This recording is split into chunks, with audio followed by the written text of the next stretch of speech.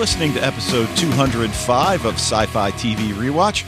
My name's Dave, and I'm joined, as always, by my co-host Wayne as we continue our analysis of Season 1, Joss Whedon's Dollhouse, starring Eliza Dushku and Olivia Williams.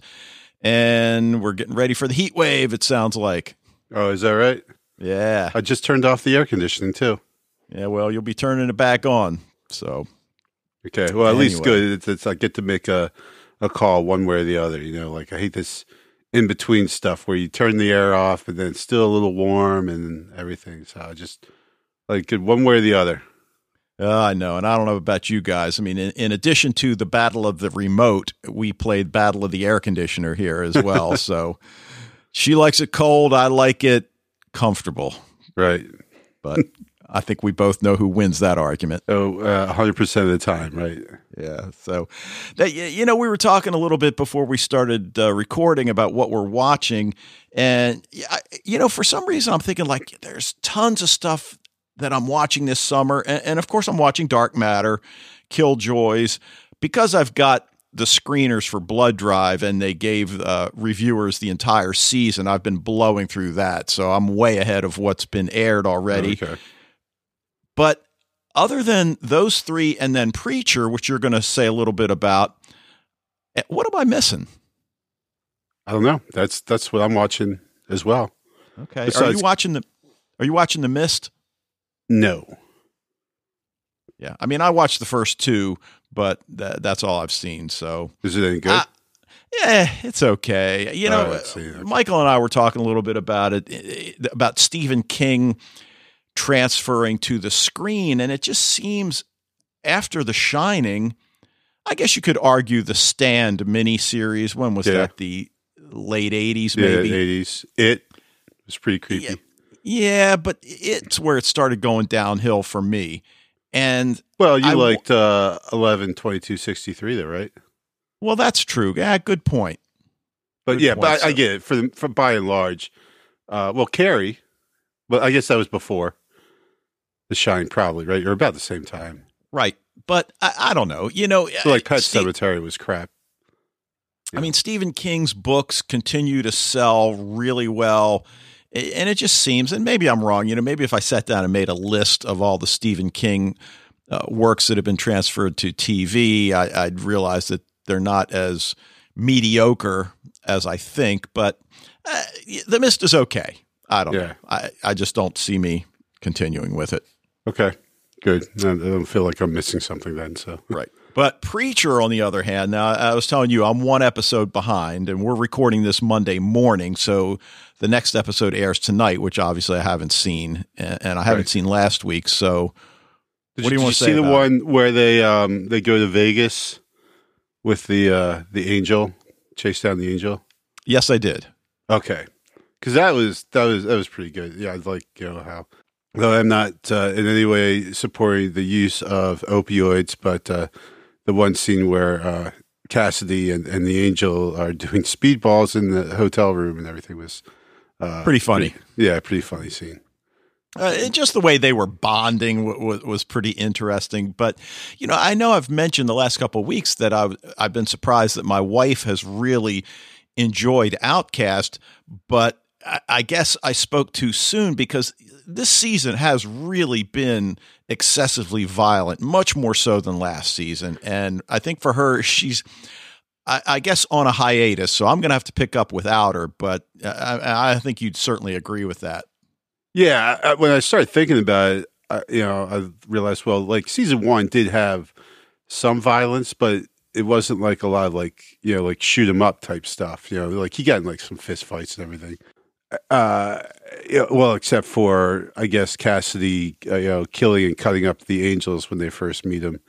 But other than that, but certainly season 2 started off with, the big gun battle between the Saint of all killers. Well, not even the gun battle, just, and then it ended with him just, shooting up like all kinds of people and everything. And the siphoning the gas, using an intestine and things like that.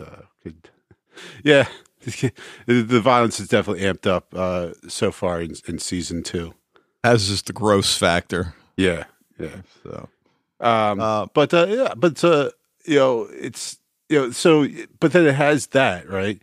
And then there's that moment. It's funny because Jerry and I were just at a wedding this weekend, and they had a string trio, and they were playing "Come On, Eileen," and I like started smiling. She's like, "What?" I'm like, "There's this great scene in Preacher where "Come On, Eileen" comes on the radio, and one person's like, this song is terrible," and Cassie's like, "Yeah, it's complete, bad." He uses a word.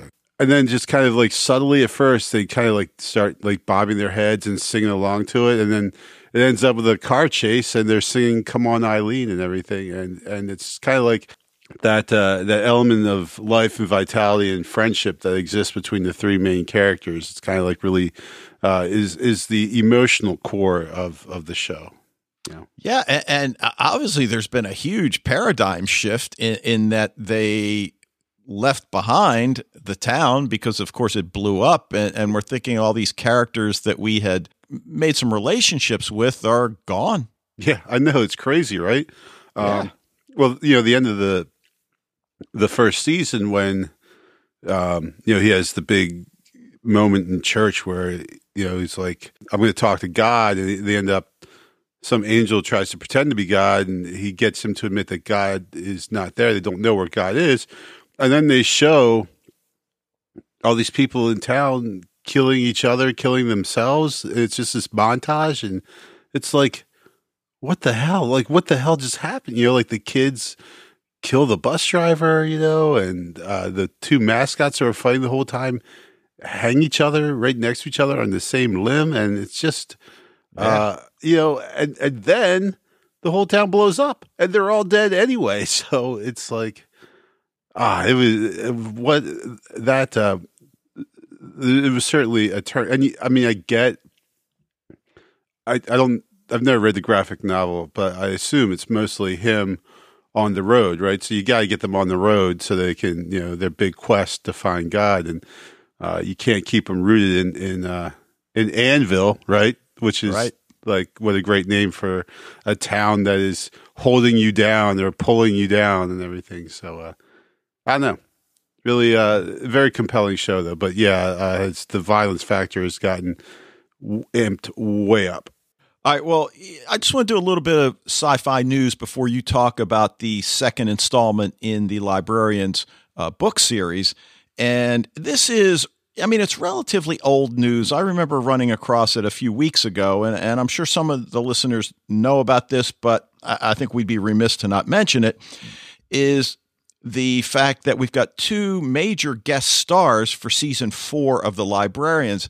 And when I say guest stars, they're not really making anything clear about how many episodes that's going to be. But number one is John Noble from Fringe. Yep. Who we all know as Walter. Sure. And the other is Rachel Nichols from Continuum. You also might know her from Alias, which is where I first ran across her in season 5 of Alias, when the idea was that she was going to replace Jennifer Garner, who wanted off the show, no acrimony or anything like that. Just her time had come. And then G.I. Joe, where she's a redhead.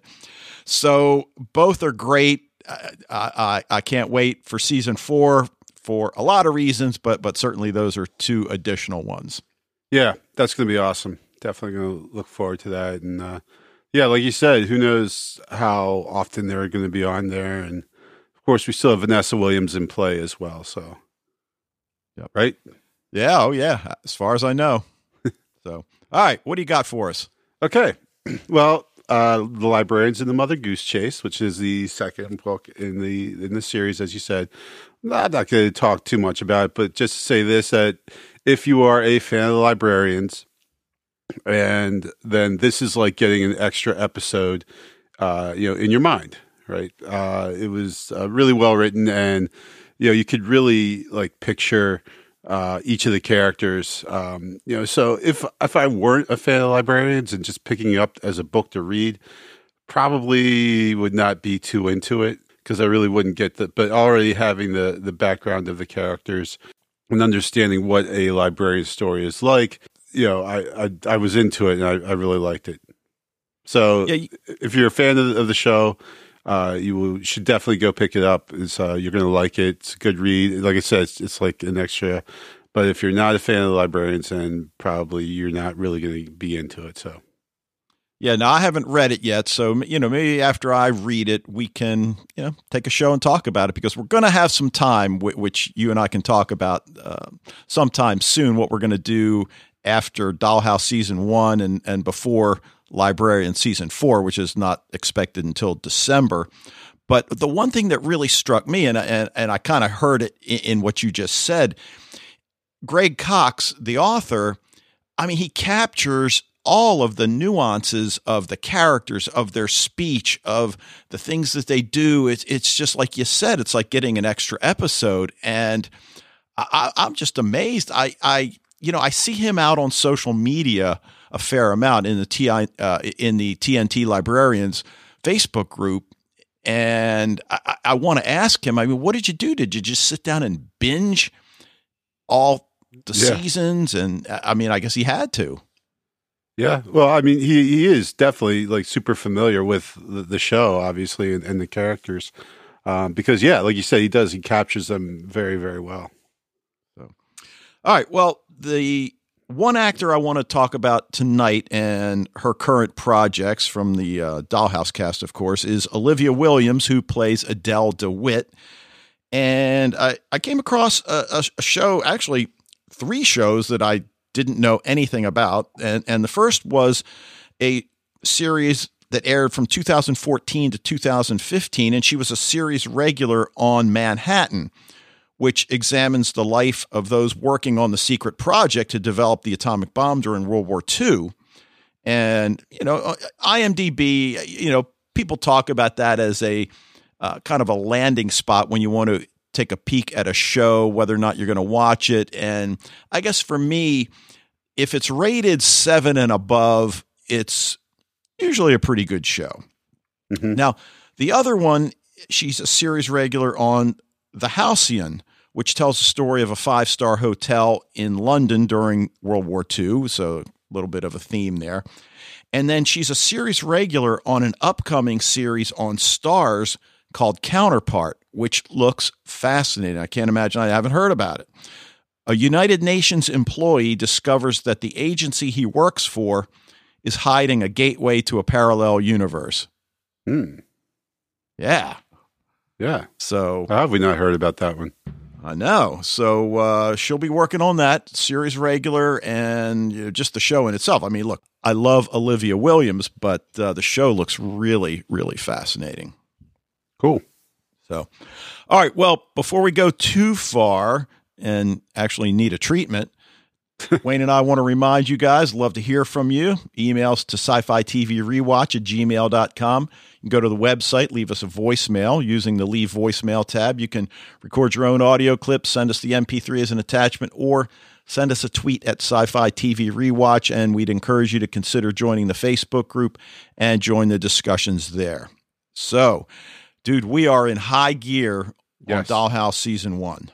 Yeah, and the one thing I always remember about Dollhouse when I first watched it, when it was running as a regular show, is that the first couple episodes were pretty good, but then all of a sudden it kind of kicked in and went from pretty good to effing amazing. Yes, and it was pretty much like last episode, I think, was where that switch kicks in. Yeah, and certainly in episode 7, Echoes, that we're going to talk about tonight, it pushes the story, again, really far down the road, but not so far that we're lost. Right, and gives us a lot of backstory that we've been wondering about. How did Caroline end up in the dollhouse? Well, now we know. Right, and I guess we can then extend that out. How does anyone end up at the dollhouse? And we see that as well. Yep. So before we go too far on this, Elizabeth Craft and Sarah Fain wrote this episode, and they also wrote Grey Hour. And this one was directed by James Conter. And this is interesting. He directed 13 episodes of Angel, 20 of Buffy. He directed War Stories. Ooh.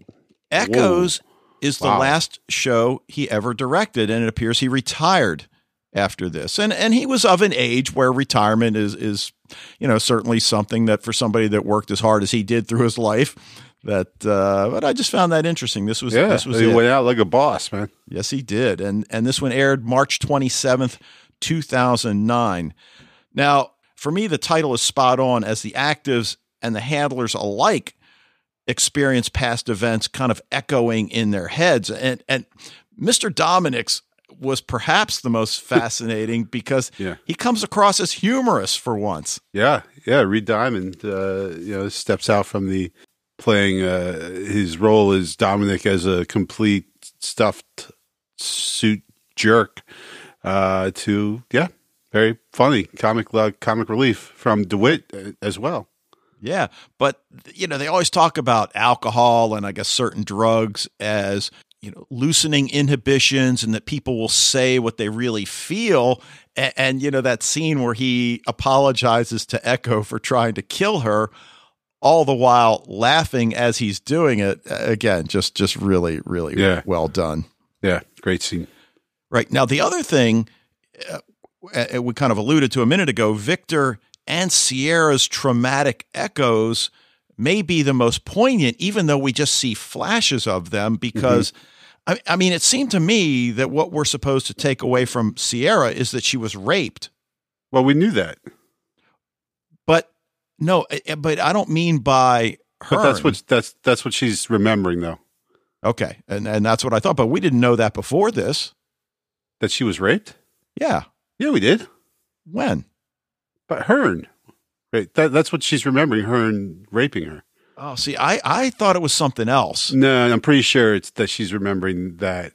Okay.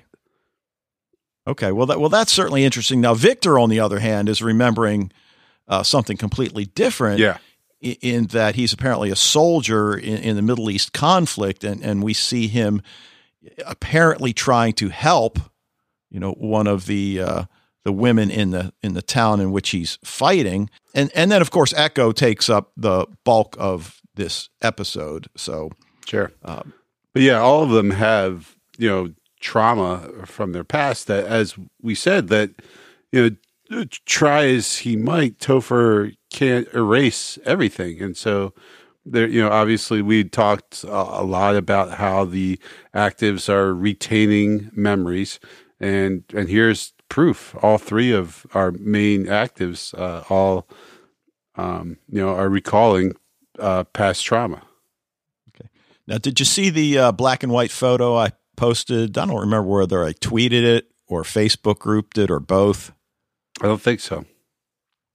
Well, a connection is made between the Dollhouse and the Rossum Corporation, which is clearly engaged in human drug-induced behavioral trials that obviously relate to the Dollhouse. But back in 1920, a Czechoslovakian playwright named Karel Capek wrote a play called R.U.R., Rossum's Universal Robots. Oh, okay.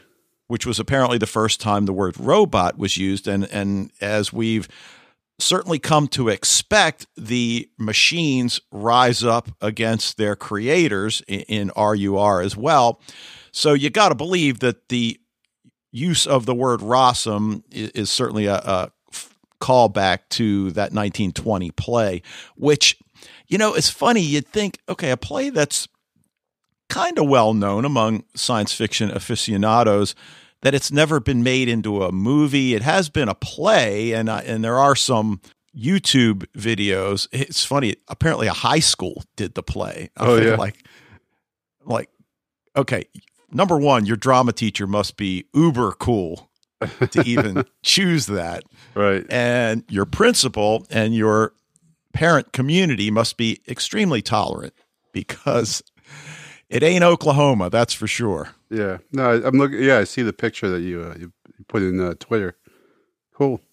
So, all right. Well, we see the events that lead to Caroline signing over 5 years of her life to the Dollhouse, and we learn what it is that the Dollhouse does, which is essentially give individuals a second chance. And we've talked a lot about what positive aspects does the Dollhouse offer. And you might say, well, it still deals in human trafficking, and you can't dispute that. But that said, certainly in some cases, what would be the alternative?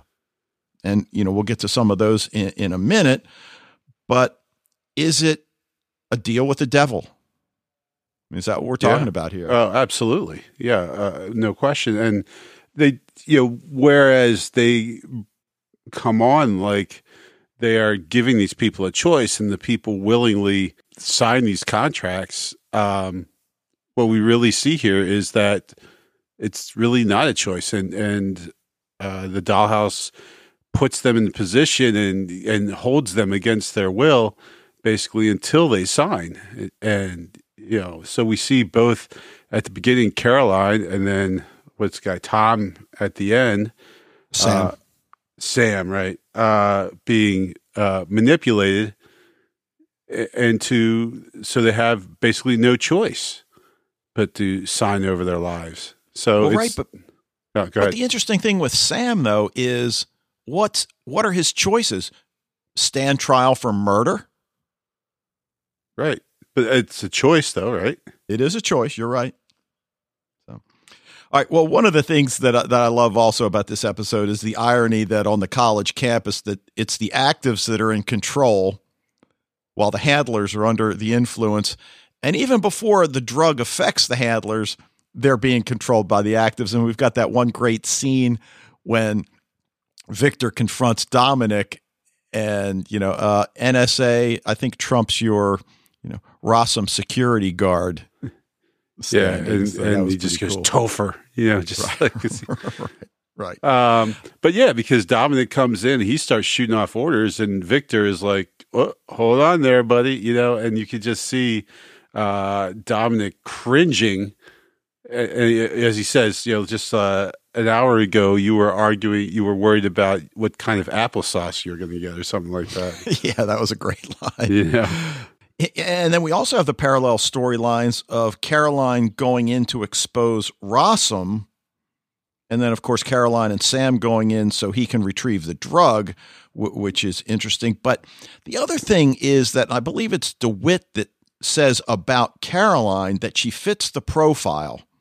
Now, we know what she means, fits the profile for somebody that's willing to sign over 5 years of their life to the dollhouse. But I was wondering, what do they do? Do they search out candidates?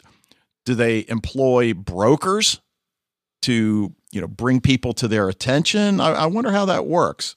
Yeah, that's a good question. And we certainly know that they have contacts and, and resources all over the world and in many powerful places. So, it's not unimaginable that they have, a lot of opportunities to surveil or to get information on people who could potentially make good candidates.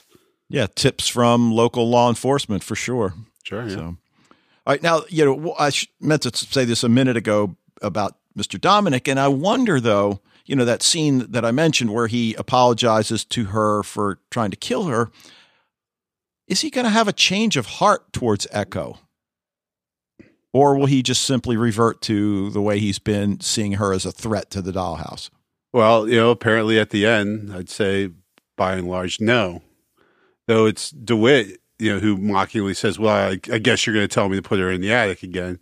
And he just says like, hey, it's your call. So I guess that is a slight change there from openly advocating, chucking her in the attic to, kind of being resigned to that it's not his decision. So in other words, you think he's been listening to our podcast and taking your statements to heart that, dude, stop challenging your boss. Yeah, I guess so. Retroactively. Okay. All right. Well, as we look at this episode in some detail, I want to kind of go in reverse this week because the C story, which involves Ballard and the aftermath of the Joel Miner incident, really doesn't take up that much screen time. And we understand that because they've got a lot of other things they want to get to. But we've got that scene where he's making breakfast for Mellie. And, we're wondering, well, how is all of this going to impact his search? And look, I mean, we know that he's not going to stop looking for Caroline, but his resources have dried up to a certain point. But he does say that he got prints off the dead guy, but under no impression that he's going to turn up anything useful. And I love the fact that she's telling him to stop, drop the case. And we know that's part of her programming. Sure. But I still like this scene. Yeah, I do. And, it shows, we know that Ballard is so single-minded. And as you said, we know he's not going to let it go. But you can look at it and say, dude, you have this beautiful woman that you're now involved with. You basically are accused of murder. You've been dumped, from your work is not going very well for you, but yet he's going to just keep going. And at some point you got to say, does he sacrifice everything to single-mindedly follow this, and why? Why is he so adamant about this? Why can't he give it up? Yeah, well, I think it's just the fact that he sees a wrong taking place and that these people are being victimized by this corporation, and he just wants to do the right thing. And I guess that's his nature. He just can't let it go. But then later in the episode, we have that scene where Mellie's got her bags packed and she tells him that she's leaving, but not forever. And again, of course, we know she's inactive. So is this just part of a bigger plan, or do they need her elsewhere? Yeah, it's probably a little of both, right? But I think probably there's a point at which they're like, well, that didn't work. We made the play for him to fall in love with Mellie and then use her to get him to stop his investigation, but that clearly isn't working. So, her mission is done. It's failed. So let's bring her in. And now, she's got other things to do, right? There are other stories, other clients out there. Right. Now, we do have an engagement this week, but the way they weave that with the flashbacks to Caroline Farrell and her dollhouse origin story, again, just brilliant, the way everything's connected. So let's take a look at the flashbacks to Caroline's life. And in the opening scene of the show, Caroline and DeWitt are talking, and it's clear that there's a connection to the Rossum Corporation as DeWitt offers her the your life for your life. And at this point, we still don't know what it is that brought her to the dollhouse, but it's clearly something really serious. But the other thing that I'm not sure I noticed it when I watched it the first time, Caroline has apparently been, I'll call it a guest of Rossum for nearly 2 years before signing her 5-year contract. Did you catch that? I thought she had said 2 days, but I'm pretty sure she said 2 years. We'll have to check. I thought she'd said 2 days, but still, I mean, either way, she's being held there against her will, right? Well, is she? I mean, I don't know. I mean, DeWitt tells her that you picked us, and then Caroline responds, well, I know what I saw. So I know what I saw, meaning what's taking place at the Rossum Corporation, which she and her boyfriend learn goes far beyond animal testing, because he's on the computer, when the guard comes in and shoots him, that realizes that there are human trials going on. And I think they see some human fetuses in jars, right? Yes. But it's what they see on the computer that really freaks them out. Right. But yeah, because they realize that I guess they realize that, Rossum's experimenting on people. Right. Now, we get a little bit of a timeline because we get that a few years ago across the screen. So we assume that's how long she's been at the dollhouse, how many that means. Whenever somebody says a few, I always figure at least 3, because a couple would be 2. So we learn that Caroline is a committed political activist, And we see her at that dinner party with another couple, and she's intent on exposing the evil Rossum Corporation because of the animal testing. And they have a plan, and as far as plans go, it seems pretty reasonable. Break in, film the animals in cages, and put it up online. So, that's a doable plan. She's got the blueprints of the Rossum building that's on Freeman College campus, notices the underground tunnels, and now that it's real, I found this fascinating that her boyfriend's kind of balking going in. So it's like, okay, I guess he just plays at being an activist because he knows that's what she wants, I guess.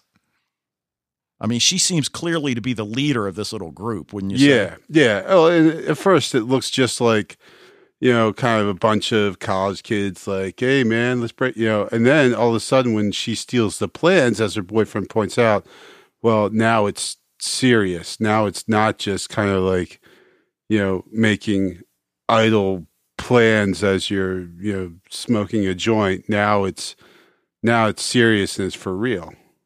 Right.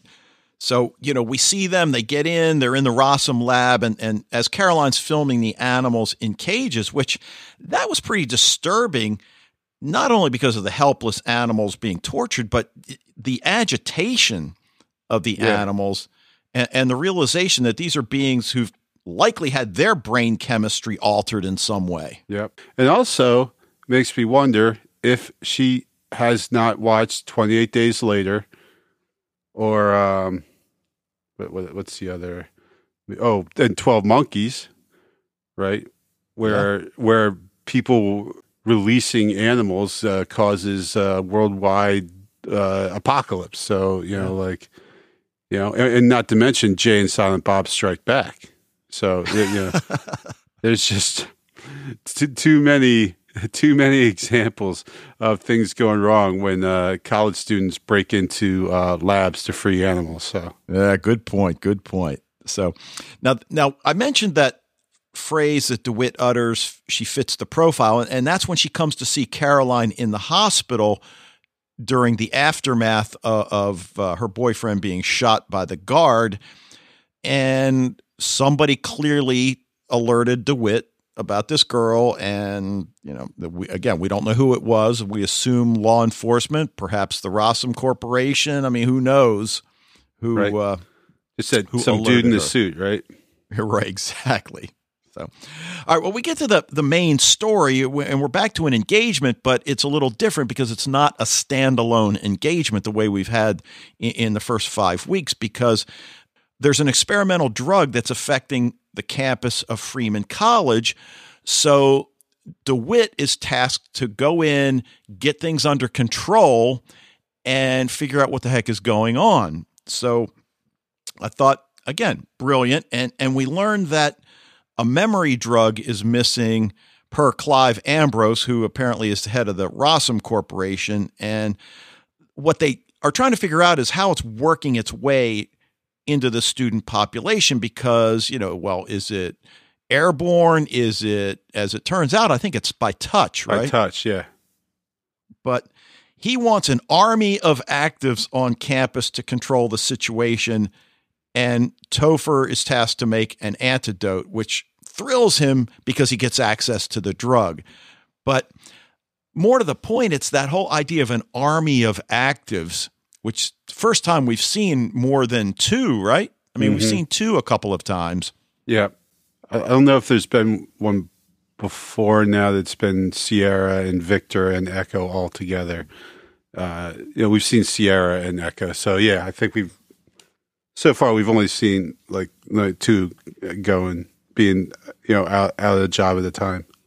Right. But we've been talking about Echo and these flashes of recognition that she's been experiencing. So she's on a sexual engagement as Alice when she accidentally sees the news report about the situation at Fremont College. And we see these quick flashes that we presume are flashbacks. And then she says she's got to go help, of course, leaving the guy tied to the bed. Yeah. So I don't think it is, but is that the guy from like the very first scene we saw her in? Because, they have like the motorcycles and everything. Remember that? I do. I thought the motorcycles did make me think about that, but you may be right. I'm not sure if I am or not. I just because I saw the motorcycles and then the guy, and it could be just because that guy and the guy from episode 1 have the same early 2000s haircut, moosed up hair and stuff like that look the same. But just for a second, I was wondering if it was. Yeah, I guess I could have actually done the research and figured it out, but. Yeah, that's okay. Well, we talked about the army of actives, and I don't know about you, but they couldn't have rolled in any more impressively in the black SUVs, the black suits. Enver Jokai is perfect as the NSA agent that's in charge of this. And again, as I said before, I love that little scene where his credentials outweigh Dominic's Rossum security guard credentials. But so Mellie's been recalled, and we talked earlier about what their plans for her are. At this point, she's functioning as Topher's test subject, right? As he tries to figure out what's going on with the drug, right? Yep. It doesn't take too long, and you mentioned this scene earlier, to realize that both Topher and DeWitt are experiencing the effects of the drug, leading to some pretty funny exchanges. And I'm not sure which is the funniest. I love when she tells him that she'd be in Ambrose's position as head of Rossum, except that he couldn't do her job. Right. And then Topher's like, oh, so now we're sharing. Exactly. And then he mentions and then later shows her his drawer of inappropriate starches. Yeah. Which I thought was pretty funny as well. And then, again, for those of you that have seen the entire run of Dollhouse, this will certainly have some meaning. While she's still under the influence, referring to Victor, she tells Topher that, well, I have a better story about him. Right. But, of course, she never gets to reveal what it is she's talking about. And, of course, we know, or we assume. Well, watching this the first time, you probably don't even really take note of that line. But if you've seen it before, then that has a lot of meaning to it, So Echo or Alice would, again, we run into this problem on a weekly basis. She's now found herself on campus, and she's immediately taken into custody by Victor, ends up with Sam, who's one of the grad students working in the lab in that opening death scene when that one guy bashes his head against the window. Yeah. I don't know if do we see whether he actually goes through the glass eventually? I can't remember whether he just well, we don't see him go through the glass, but we see him break the glass. Yeah. And then we find out later that, he went through it. Right. But then she utters, that line, I know who I am, and tells him, furthering idea that she's slowly remembering her past. And the next thing we know, she wants to get into the Rossum building and claims to know how to do it. And we talked about how all these things fit together. She runs into Boyd, who suggests a treatment. No effect. Yeah. And Boyd is because, the one girl, the student touched him. And so he is now kind of under the effects of the drug, and he's just like, hey, wow, did not maintain control of that situation. So, we see these people like, Boyd and DeWitt and Dominic, who are all these super in control people, obviously funnier to see, it's very entertaining to see them not in control. Right. It's the interaction between Topher and DeWitt that makes it so funny. I mean, we see Topher like that all the time. Right. Yeah. For Topher, it's not much of a change. Right. But, going back to, the confrontation, when Boyd suggests the treatment and it has no effect, that has nothing to do with the drug. That's Caroline, I guess, trying to regain control of Echo. Right. Yeah. Yeah. Right. Because it could be also maybe the way he asked as well. I was wondering because, I was at the time like, well, wait, she always says yes when he asks if she wants a treatment. But I think maybe the way he asked it, or as you said, Caroline now is kind of running the show. So she's not on that automatic pilot that Echo is. Right. I mean, she's task driven at this point. And while she and Sam head toward the building, one of her former professors recognizes her, but of course there's no reciprocal recognition on Caroline's end. So we know whatever progress she's making trying to break through, it's certainly only partial. So let's just stop there on that professor there, because she is now a pretty big deal. Not the professor, but the actress. Okay. So on what? Well, did you see Hidden Figures? No. So that actress, Octavia Spencer, has a big role in Hidden Figures about these women of color who worked on NASA during the 60s. Okay. I know that I heard of the show. I've never seen it. Yeah. So she's been in tons of stuff. But I remember her mostly from a very memorable engagement that she did as in the first Spider-Man movie. Oh, okay. When I don't know if you remember that movie when Peter Parker, Tobey Maguire at the time, he wants to make some money with his new abilities, so he goes to this big like wrestling thing. He ends up actually wrestling Macho Man Savage, Randy the Macho Man Savage. But Octavia Spencer plays the lady who checks him in. She has like it's only like a couple, like maybe 30-second, 1 minute part, but it was just, she really did a great job with it. So she's just she's a very, very good actress. And to see her in this very small role, like her career has, exploded since Dollhouse. So it's funny to see her in the early days here, in a very small part. Okay, cool. Well, you mentioning that show she's in about women in color and their role in the NASA program. There was a Timeless episode. You watched Timeless, right? Yes, right, and which came out I think the movie came out about the same time that Timeless did that episode. Oh, okay. So, all right. Well, back to the dollhouse. Mellie is glitching, and we see her flashing to something in her past, but we have no context for it at this point. So, again, whatever's going on with this drug, and of course, when we hear it referred to as a memory drug, obviously that's kind of a big deal. Right. Now, Caroline realizes right away that she's been here in this building before, and along the way, they encounter Dominic, who's under the influence, and this is the scene where he apologizes for trying to kill her. Yeah, but because who does that? But this is one detail that seemingly has no meaning for her. So again, she's not Echo at all, I assume at this point. But even if she was Echo, would she recognize that Dominic's been trying to kill her? So exactly really, right. It's really interesting. Whether or not anything will come out of it remains to be seen. But then Sierra and Victor start glitching, and it becomes clear that the drug eventually affects actives as well, just in a different way. We see the scene where she's being raped and Victor's in battle. And then finally, DeWitt and Topher figure out that the original kid that killed himself was actually murdered, which then leads to that scene in which Sam takes a vial that he's hidden in the Rossum lab, and we learn, you're the killer, right? I mean, you didn't actually kill the guy, but you're clearly going to go on trial for it. Right. Yeah. And Caroline /Alice /Echo points that out when she says, just because you didn't mean to kill him doesn't mean you're not guilty.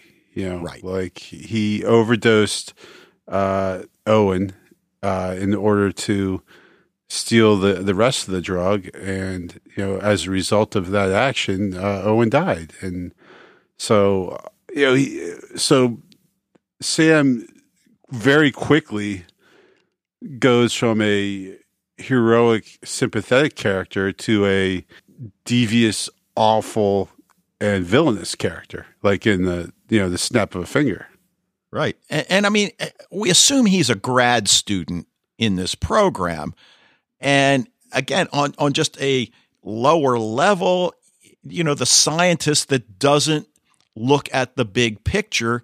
I mean, for him, it's about money, right? I mean, very often when the science gets loose, the scientist is really just so wrapped up in his or her work that they don't see the big picture. For him, it's just about the money.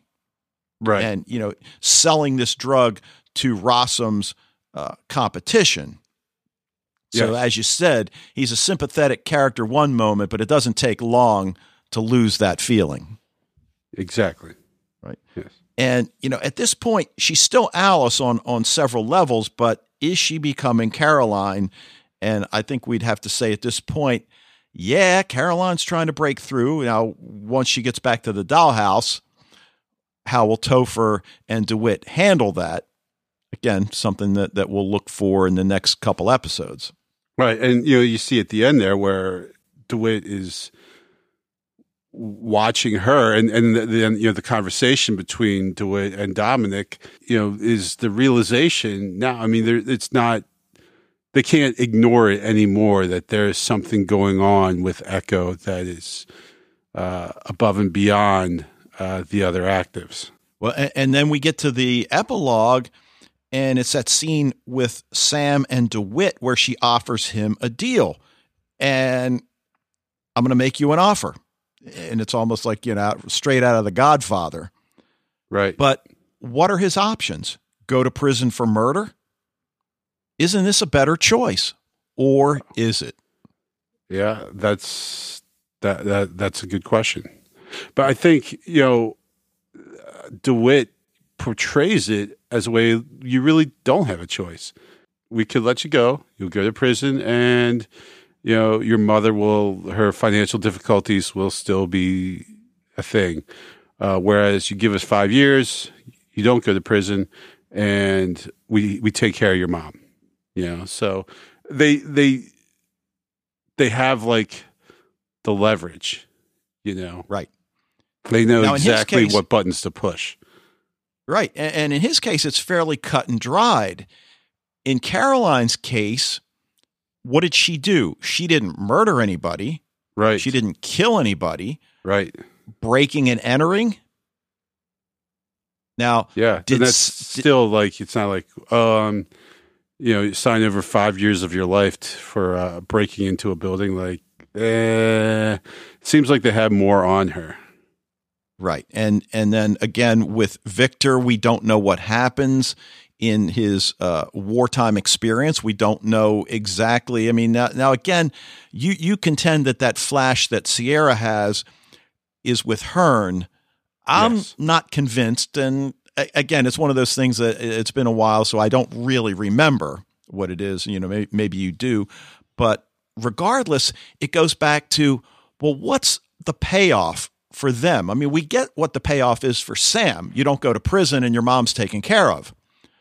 So what's the payoff for Victor? What happened in battle that he would sign over 5 years of his life? So, we have a lot to look forward to for sure. Yeah.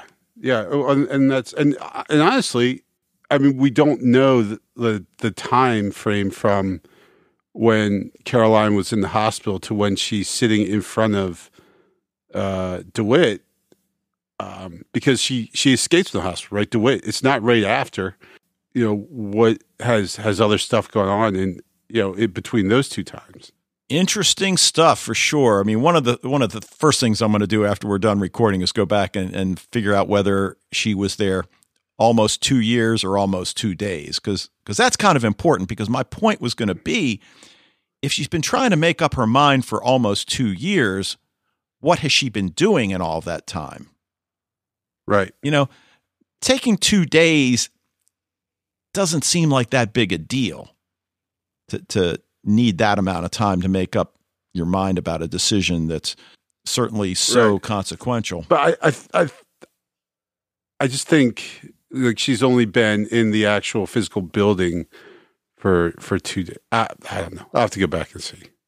But what I did find out is that the engagement that she's with is the guy from the first episode. Oh, Matt. okay. So I guess this dream date he has with her, he's had a number of times apparently. Interesting. All right. So anything else you want to add? I don't know. I think that might be kind of it. There was so much going on in this one. Oh, there's one thing that I thought was funny.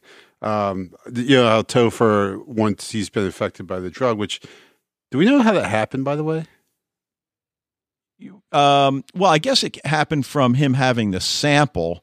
So, maybe somehow he, touched it and then of course, maybe shook hands with DeWitt, or maybe DeWitt, when she handed it to him. Okay. I'm not so, really sure. Right. So, yeah, they didn't really make a thing of it. So the drug is called N7316, right? Yeah. But when he's experienced it, he says, he calls it 73 blah, blah, blah. Okay. Which I thought was kind of like funny. it. So, all right. Well, I guess that'll do it for this edition of Sci-Fi TV Rewatch. Love to hear what you think about Dollhouse. Anything else in genre television? Encourage you to join the Facebook group. Share your thoughts with the Sci-Fi TV Rewatch community. And if you're already a member, spread the word. Emails can go to sci-fi TV rewatch@gmail.com, or voicemails can go via the SpeakPipe tab, which you can access through the website. We'll be back next week to talk about Dollhouse Episode 8 of Season 1, titled Needs. But until then, Dave, think about pretty things. Rainbows.